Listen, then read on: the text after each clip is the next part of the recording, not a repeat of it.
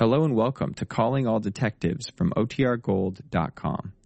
This episode will begin after a brief message from our sponsors. Look, Bumble knows you're exhausted by dating. All the, must not take yourself too seriously, and 6'1" since that matters, and what do I even say other than, hey?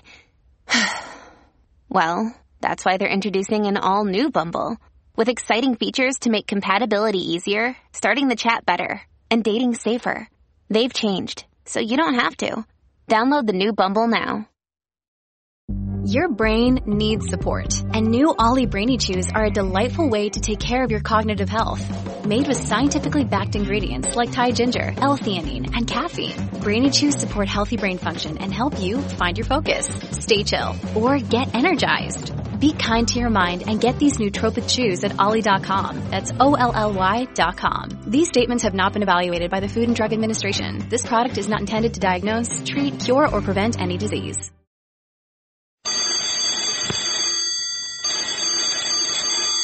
Calling all detectives. When an old gold watch was lost, the search for it revealed an entire pattern of life and death. That is the situation on this page from my casebook. The casebook of Jerry Browning, private detective.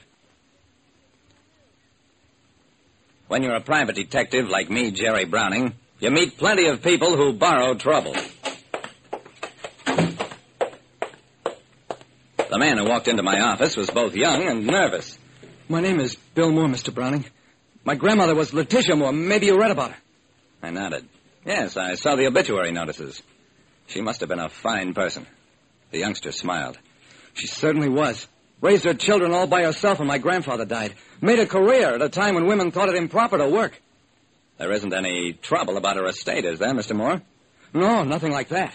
I was her sole heir. She left me a few thousand in cash, the house, and some stock in the factory where she'd worked. The Martin Dress Fabrics plant. I grinned at the youngster. Well, there must be some kind of trouble, or you wouldn't be talking to a private detective. Better tell me about it. Moore took a deep breath. You'll think I'm a sentimental fool, Mr. Browning, but Graham's watch has disappeared. It has no intrinsic value, but it was kind of a symbol. She pawned it many times when the money she earned at Martin's wasn't enough to keep the family going. Did she specifically leave you the watch in a will? Yes, she did. Except that I can't find it. It was just a plain, old-fashioned gold watch Grandfather gave her when they were married. Mr. Browning, I have a feeling that Graham won't rest easy in her grave until I find the watch. And that's what I'd like to hire you for. To bring peace to the dead. When a brave old lady died, her grandson hired me to discover her missing watch. It was quite a search. We went through fragrant lavender-scented closets and boxes, dug into old chests up in the attic and down in the cellar. We uncovered enough stuff to give a sweet and solid story of the America that was, but no watch. After hours of fruitless digging, I finally snapped the lock on a big gray trunk and turned to my young client. We're going at this all wrong, Bill, but we need a system.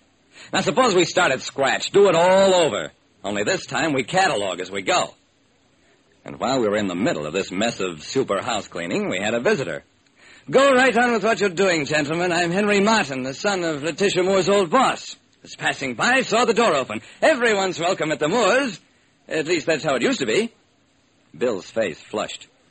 It still goes, Mr. Martin. Only it's just that Bill's embarked on a sort of sentimental journey, Mr. Martin. Guess he doesn't want to be laughed at. Martin was sympathetic. Nobody'd ever laugh at anything connected with Letitia Moore. A grand old lady, if there ever was one. Tell me what you're looking for. Maybe I can help. Letitia's gold watch. Ever see it? A watch? Sure, many times. She was proud of that old turnip. Why, one day at the factory, she thought she'd lost it. And believe it or not, my dad halted all work at the plant until the watch was found under a bunch of paper patterns Letitia'd been working on. Well, the watch is lost again, Mr. Martin. And this time it seems as though for good. Martin hesitated. It's none of my business, but maybe you shouldn't look too hard. No? Why not? Well, don't get sore, Mr. Moore. It's just that Letitia represented an era that's gone. Let her most prized possession be gone with her. I don't agree with that, Mr. Martin. I decided to step in. Neither do I. That watch represents value and a link with the past.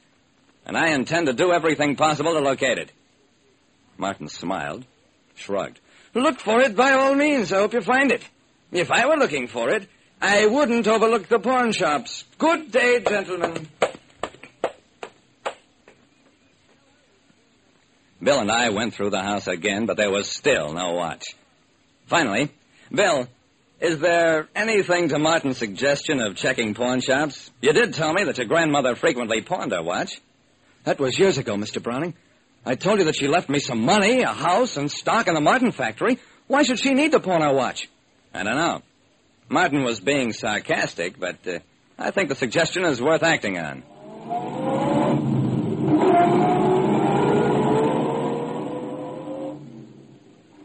I spent 2 days making a round of the pawn shops. Then at a little place on Center Street.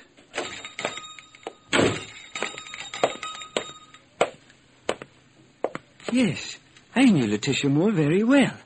I loaned her money on her watch many, many times. Often more than the watch was worth, because she was a woman of great honor. Would you have any idea what finally became of the watch, Mr. Turin? Of course. She sold it to me for $3. Wait, I'll find the receipt. Never mind, I believe you, Mr. Turin. Now, why do you suppose she'd sell you her watch that cheaply, then mention in her will that she was leaving it to her grandson? Perhaps I can answer that too, Mr. Browning. She sold it to me, and then asked me to give it back to her after she was dead. It was a small request. I was glad to do it for a great lady. I think I understand. And I don't mind adding, you're quite a gent yourself, Mr. Turin. I'm very grateful to you.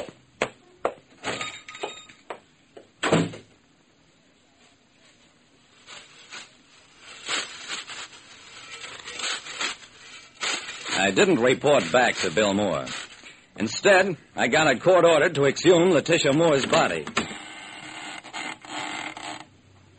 A man from the district attorney's office reached inside the coffin, lifted out a dried bouquet, and found, carefully tucked away inside it, Letitia Moore's gold watch.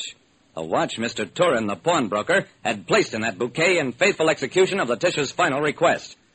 All right, we got the watch. And Mr. Coroner, you take over now.